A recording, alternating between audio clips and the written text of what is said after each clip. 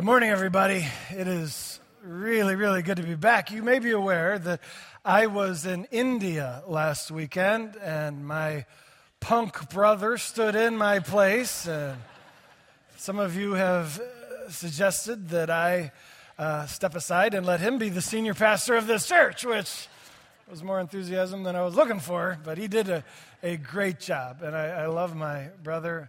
If you're not aware, he is a recent addition to our staff, serving as the high school and junior high pastor at our Wheaton campus, and doing just an amazing job. To be reunited with him gives me incredible joy. When I was in India, I wanted to just tell you a little bit about my trip. You know, sometimes when we pastors go away, by coming back and conveying some details, you can experience vicariously through our description a bit of what we went through. And this, I hope you'll find tremendously encouraging. The nation of India is huge. It's got 1.2 billion people in it. 1 out of every 6 people on planet Earth live in the country of India. It's just massive. And unfortunately, the northern half of it is extremely unchristian. Only or less than 1% Christian. They're mostly Hindu, Buddhist, Muslim. And as a result, with that many people and that few Christians, it is an amazing opportunity for the advance of the cause of Jesus Christ. And even though there's persecution, and even though there's kind of a heavy darkness in the spiritual atmosphere, God's cause is advancing. Here's a picture of a dear friend of mine. His name is Biju Thomas, and he started a ministry called TIM, or Transformation India Movement. This is actually a well that's being dedicated. Biju and his ministry have built so many of these wells in little villages that don't have access to pure drinking water. And so it's a great ministry. TIM, 13 years ago, was started as a church planting endeavor. And God is so blessed. Biju has recruited and trained 50 pastors. Here's a picture of a young pastor and his wife. This guy's saying, I love arranged marriage. She's a cutie, and he's saying, that works well for me. The 50 pastors are, sorry, that was a distraction. The 50 pastors are inspiring. They absolutely love Christ and are courageously building a church in a context that's very hostile towards Christianity. And yet, despite the hostility, they're experiencing tremendous fruit. People are coming to Christ all the time. Here's a picture of a baptism. While we were there, this is me over here in the blue, we baptized 20 new believers who are so enthusiastic. Yeah, well, praise God for that. And in India, when you come public with your devotion to Jesus Christ, there are relational consequences, often families rejecting their family member because of that faith. And yet they're doing it by the scores. Here's another picture. They've got a sewing school that they offer in many of the villages because there's so much unemployment. And yet if you can help these ladies gain a skill like sewing, they can use that both to clothe their families and have a business. And so it's a great opportunity. For 30 ladies, and this is a sewing school graduation we participated in, 30 ladies finished their 6-month course. And one of the American pastors at the end said, ladies, can I ask you a question? Did any of you, none of them were Christians to start, but he asked, did any of you receive Jesus Christ as Lord and Savior as a result of this 6-month course? 16 of them stood up and with joy attested that they had found Christ through this experience. And so I convey that to you. Oh, you want to applause? Let's Sometimes you wonder, what is the cause of Christ doing on the other side of the planet? We see our own culture and the struggles we have in an increasingly secular society, but we wonder, is the cause advancing elsewhere? I can't speak of all countries, but I've been now to this area, state of Bihar in India, 3 times now. I'm getting to know these pastors. I'm getting to know these new Christians. And I am delighted to tell you that God's cause is just growing and expanding rapidly there. And you're a part of it.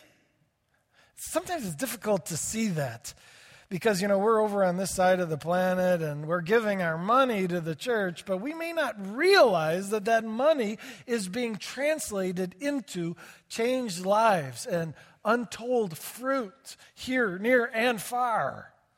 And I just want you to know, Bijou looked at me in the eyes again, and he just said, Jeff, you need to know that our ministry cannot happen without the prayers and financial support of your church. And so I pass that on to you. If you are a giver in our church, you need to know that you, through your generosity, are being utilized to advance the cause of Jesus Christ in India and many other countries. By God's grace, our church is giving $1 million, nearly $1 million every year to the cause of missions far away. And that is a great privilege and joy for all of us. Shall we turn to God Unboxed? We are studying the Ark of the Covenant. All that happened to it because it reveals the heart of God. Let's do a little review, just in case you could benefit from a little timeline. The ark was created in the days of Moses at Mount Sinai. God said the ark will be the symbol of the presence of God in your midst. God says it's the meeting place. I want to meet with you. I want to be with you. Live in the center of your community. And then we looked at Joshua. After Moses, Joshua led the people into the promised land. It's called the season of conquest because there were so many battles as they fought for the land God had promised. And remember, we learned that the Ark of the Covenant was carried into the battle. Not because it was a weapon, but because it was a symbol of God's presence and power. And God's power came to bear in those battles, and God's power can be brought to bear in our lives as well.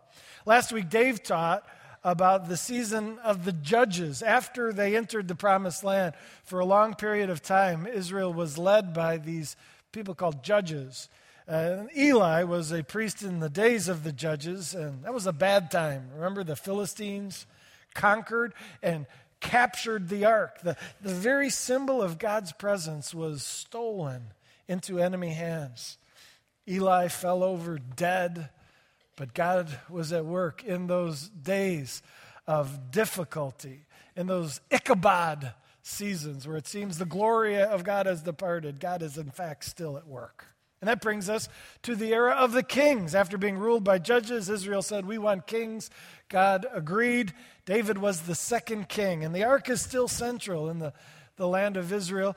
And in this particular passage we're about to study, we're going to see that David wants to bring the ark into Jerusalem. Let's read. 2 Samuel chapter 6. If you didn't bring a Bible, maybe you want to grab the one in the seat in front of you. But 2 Samuel chapter 6, starting in verse 2. David and all of his men went to Bala, that's a city in Judah, to bring up from there the ark of God. Up. That's a reference to Jerusalem. David and his army have just conquered Jerusalem and won it from the Jebusites. And God has made it clear to David's heart that this city is to be their new capital. This is the beginning of Jerusalem as the city of God. And David says, we got to bring the ark up. It's up because Jerusalem is a city on a hill, high elevation. And so to go up to Jerusalem was how they referred to it. And David said, we need to bring it up from there. And then look at this description of the ark. I love it. The ark of God, which is called by the name, Yahweh. The name of the Lord Almighty, who is enthroned between the cherubim on the ark. The ark is a box. It's also a throne. And those angels are cherubim. It was above, between those angels, that God manifested his glory in a ball of smoke and fire. And David said, the throne of God should be in the capital city. Let's move it from Bala and into Jerusalem. Let's look at the sacred praise parade as the ark is brought to Jerusalem. Here we go, verse 3. They set the ark of God on a new cart, and they brought it from the house of Abinadab. He's the guy who'd been caring for the ark, which was on the hill. Uzzah and Ahio, sons of Abinadab, were guiding the new cart with the ark of God on it. Ahio was walking in front of it, and David and all of Israel were celebrating with all their might before the Lord.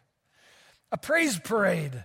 Can you imagine all the people marching down the road, following the ark as it's being pulled on this cart, and the people are just celebrating the Lord? At first glance, it seems like a beautiful passage, but there's a problem in the passage. Something's very concerning, and that's this first phrase. They set the ark of God on a new cart. Folks, God had been so clear in his instructions that when the ark was transported, it is to be carried. He labeled a certain tribe, a certain group of priests as those who carry the ark. He said you got to put poles that go through the rings, and those poles will be used to carry the ark. He even said, put it on your shoulder, those poles, as you carry it. The Lord was crystal clear. And yet, they said, Lord, that pole carrying it on the shoulders, that's a good idea. But Lord, we have a better idea. It's going to get a little heavy and it'll cause cramps on the shoulders. And so let's build a cart. Not any old cart, Lord. Let's make it a new, shiny cart. Huh? What do you think? I can imagine the frustration of God. Have I not been crystal clear on how I want it moved? I mean, how could I have been more clear? And the people, regarding this sacred worship artifact, they flagrantly ignored the instructions of God. I can just see God going, I can't believe this. And sometimes one bad decision leads to another bad decision. And sure enough, this rebellion leads to another act of rebellion. Let's look at the next verse, verse 6. When they came to the threshing floor of Nacon, Uzzah reached out and took hold of the ark of God because the oxen stumbled. When you entrust God's ark to beasts of burden, you're going to have a problem. God knew that. That's why he had instructed, he wanted it carried by 4 guys on each corner. The oxen apparently stumbled, and that caused the ark to jerk, and sure enough, it starts to tip. And though God had said, do not touch the ark, Uzzah reached out with his big, fat, greasy mitts and put his hands on the ark of God. You say, but come on, give the guy a break. He was trying to help. He was trying to help, you're right. But he was also in violation of what he knew God had commanded. Don't touch it. What's the Lord to do? This is where the passage gets tough. Here's what happens. Verse 7, the Lord's anger burned against Uzzah because of this irreverent act, and therefore God struck him down, and he died there beside the ark of God. Wow. This is a passage that have caused many people to really struggle with God's heart. Remember, we've said that this whole ark thing reveals the heart of God. And some people say, I don't like what this reveals. God seems to have a temper, uncontrollable temper. Just bam, dead, that's enough. And you're like, come on, really? Really? And to make matters more challenging, this is not an isolated occurrence. God strikes other people dead in the Bible too. Let's just be frank and honest about it. In fact, before this event, way back in the days of Moses, Nadab and Abihu were 2 nephews of Moses who were entrusted with conducting worship services. And on the day that the ark was inaugurated as a worship implement, the day that the tabernacle was completed, this grand opening of the ark and the tabernacle, these young men were leading the worship service, and They were to light a fire on the altar, and God had given instructions on where the fire, God had provided sacred fire. There was a perpetual lamp burning. And God said, use that fire to light the altar. And these guys said, we heard the instructions. We don't need to do that. And so I don't know if they had a lighter on them or what, but they used some other fire, ignoring God's instructions. Bam! God struck them dead on the spot. And you say, well, that's just the Old Testament God. He had a temper problem back then. But thankfully in the New Testament, the Lord is all warm and fuzzy and lovey, and we don't need to worry about anything like that. In the New Testament, there was a couple, husband and wife, Ananias and Sapphira. Maybe you recall this event. They were giving at the church generously, but not quite as generously as they made it out to be. They had lied about how much they had given. They lied in order to impress people. They wanted to be viewed as so generous. And so they lied. And God's like, what am I going to do? Bam! The couple fell dead in church that day. And so now you're like, holy cow. I mean, it appears that God strikes dead everyone who violates his commands. No, you're here. And, you are a sinner, just like they were. God's grace is amazing. And then it asks, well, then why those three incidents did God strike them dead? And the answer is this. These were pivotal moments in salvation history where God wanted to teach a lesson. Pivotal moments. Do you see that? Let me just be clear.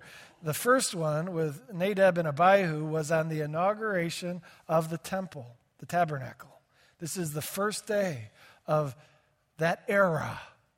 And then this moment at the parade going into Jerusalem here is the moment of the beginning of Jerusalem. This is the inauguration of the holy city of Jerusalem. Ananias and Sapphira, that's the inauguration of the era of the church. At the beginning of these eras, God chose to teach us all a great lesson. You say, well, the poor people who were the object of that lesson. And the truth is, if they were the children of God, and we assume they were, it was good for them. They were immediately brought to heaven. Very painful for the ones who lost them, but very powerful in the lesson that it taught.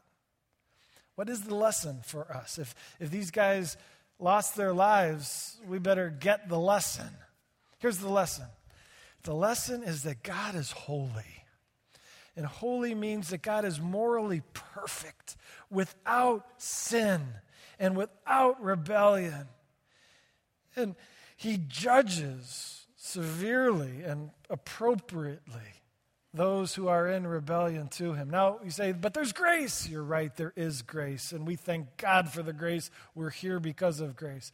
But that doesn't change the holiness of God. And if the lesson is that God is holy, it tells us something about God. It also tells us something about us. This lesson is that we should have this thing called the fear of the Lord. Fear of the Lord is a concept a lot of people struggle with, but the Bible teaches that part of how we relate to God should be this trembling awe at his moral perfection, at his majesty, at his righteous judgment. It says when Ananias and Sapphira died, it said that the fear of the Lord seized the whole church. And that's what God wants. We don't talk a lot about the fear of the Lord, but we must talk some about it. And this passage gives us opportunity to reflect on that once again. On that day that Uzzah died, the fear of the Lord was in the hearts of the people. Now, the concept of the fear of the Lord can go bad. And to be honest, it went bad on this day Uzzah died. The immediate reaction of King David is not good. The fear of the Lord is unhealthy, and that's evident by the next verse. Look at verse 8. Then David was angry because the Lord's wrath had broken out against Uzzah. David was ticked. What's up with that, God? What in the world?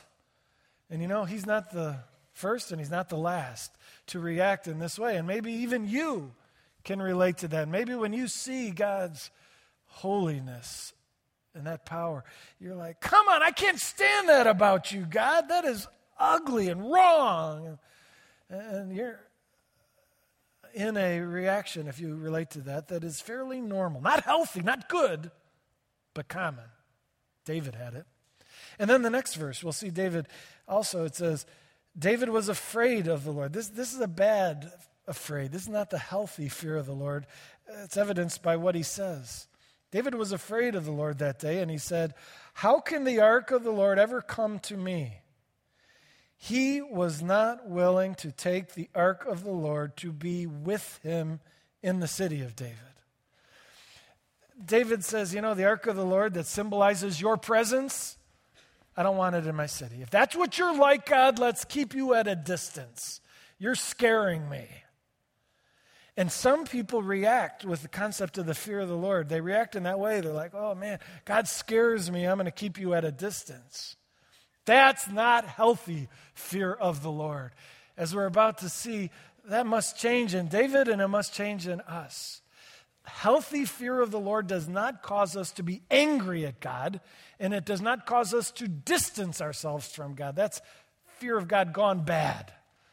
What happened with David was that he had 3 months to think about it. 3 months to meditate on what God was trying to teach him and everybody, all of us, with the death of Uzzah.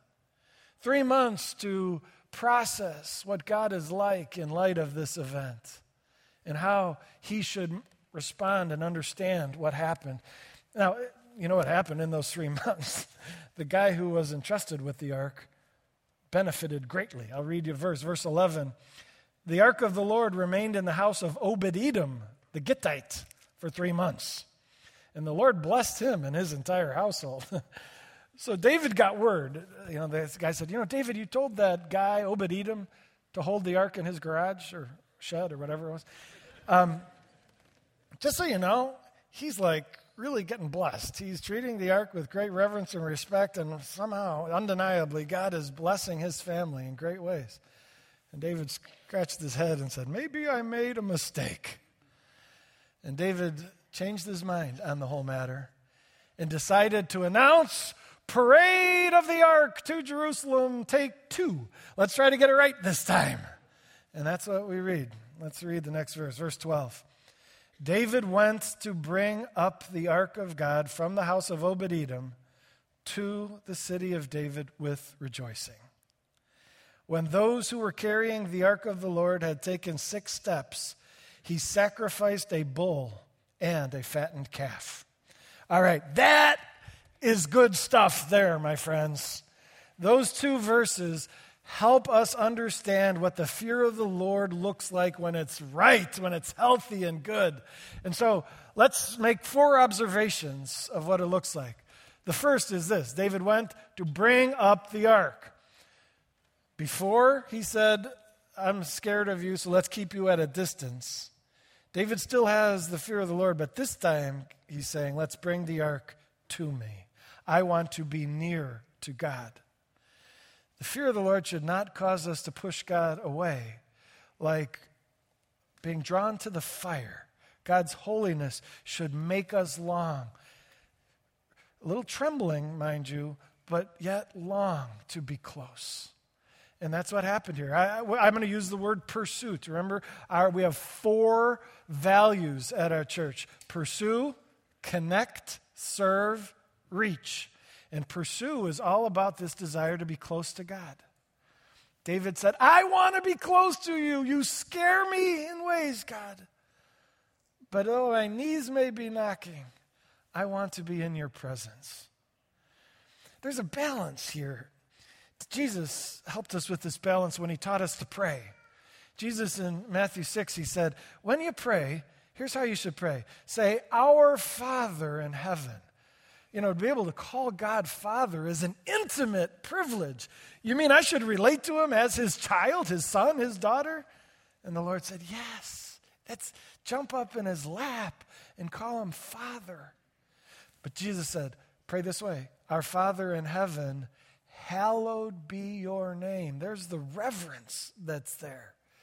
the relating we have with God is both enthusiastic familiarity with great trembling reverence at the same time. And that balance is really important. And David's got it. He wants to be near God, but he now understands more of the awesome holiness of God. Pursue him. The second is this, with rejoicing. When we left David, he was mad. He was angry at God. His heart towards God has changed.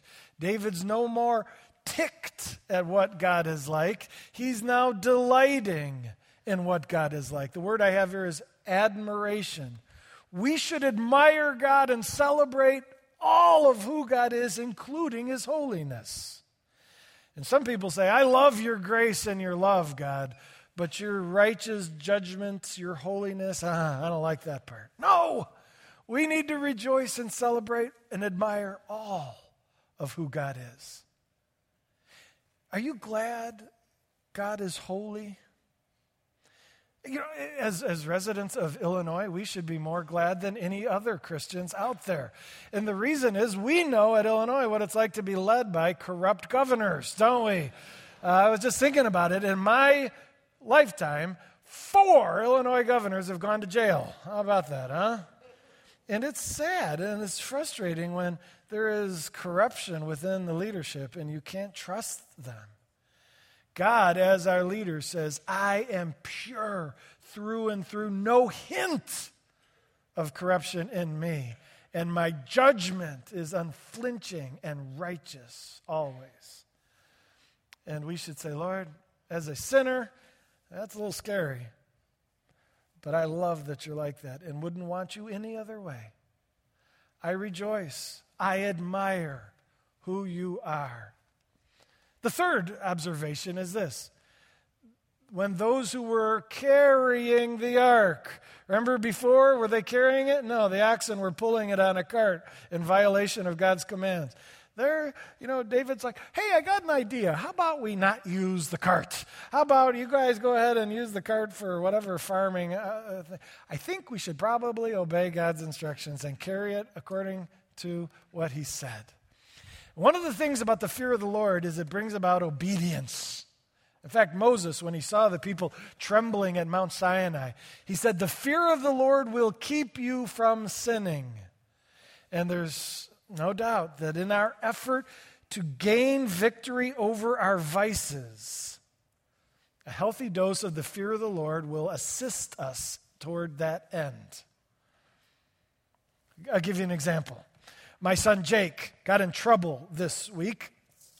Jake got in trouble and had this punishment. We took away his Wii for 3 days. Jake is addicted to the Super Mario 3D thing or whatever. And we said, Jake, for 3 days, no Wii. And he's like, no, I'm gonna die. And it was a big deal, but we said, that's your punishment, buddy. You're going to live. It'll be okay. And one day this week, during that season of punishment, I saw Jake. I was in the room on the other side, and he walked over to it real close, and he just gazed at the Wii. And then he looked at me, and then he looked at the Wii, and then he looked at me, and he smiled, and he walked away. And I thought, that's it. That's it. That's the moment of truth. In that moment, he was like, I want this so bad. But he has an appropriate dose of the fear of the Father over there as well. And he loves me and he wants to honor me. And he also wants to avoid further punishment. And so though he wants it, the respect factor won the day. I suppose, a child with less of that tremble could say, you know what, I don't care what you want, I'm going to play. That would be a problem. And that's what we do all the time. Think about it. We say, God, I know you're here, I know you're looking at me, I know what you want in this matter, and you're telling me no. Maybe it's a piece of chocolate cake. God's saying, no, don't do it. Or it's a second drink. or it's a purchase that's unwise, or it's a pornographic website, or it's a flirtatious coworker. You know what God wants. But sometimes we say, God, you're here. You've made it clear. I'm sorry. I'm going to do it. And that defiance demonstrates that our fear of the Lord, whatever level it may be, is still too low. And as we grow to tremble with respect and awe of God's holiness, increasingly we will find, you're right, Lord, you're right, and we'll walk away. Obedience is one of the great fruits of the fear of the Lord. One more, and that is worship. Remember, there were 2 praise parades. Praise parade part 1, when they're all singing and marching the ark into Jerusalem, that ended abruptly with Uzzah's death. That one didn't go so well. The second praise parade is the one demonstrated here, and we're actually going to continue to study it next week. And it's glorious in its celebration, but there's a new element. The first one didn't have this. Here it says, when the ark had taken 6 steps, they paused. They sacrificed a bull and a calf as gifts to Almighty God and recognition of his worthiness and greatness. I'm going to argue that there is a depth to our worship when we have the fear of the Lord. You know, when you enter into worship, sometimes the first part is just the praise and the celebration of how wonderful God is, and that is appropriate and beautiful and right. But when you've got the fear of the Lord, there's this added element to your worship where you tremble in awe of his greatness. And those who live with the fear of the Lord have a depth, a richness to their worship that is both celebration and reverence. And that was true on that day, and it will be true of us. Folks, the healthy fear of the Lord will serve us well. It won't make us run from God. No, his holiness will draw us to the light. We'll pursue him. And we'll come to a place where we, at first, we're confused, maybe even put off by his holiness. But we'll come to where we love that he's holy. We admire it. We will desire to obey him and be motivated like none before. And our worship of him will be rich with reverence in the midst of it. Fear of the Lord. It's a good thing. We need it. You know, today is a special day. Today is my daughter Jorah's birthday. Jorah turns 17 today. Can you believe my little girl is growing up? Oh, thank you for that. You know what 17 means? I'm praising God that we lived through her first year of driving. Jorah's actually done very well behind the wheel. She is a great driver. In fact, there have been times when I've watched her. I've come into our neighborhood, at the same time she is, and she didn't realize it, but I pull in behind her, and I follow her, and I watch. And she drives the speed limit, not a mile over. At stop sign, she comes to complete stops, uses her turn signal.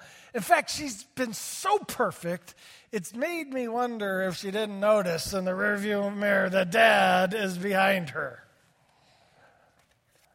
The rearview mirror. I happen to have one here for our illustrative power here.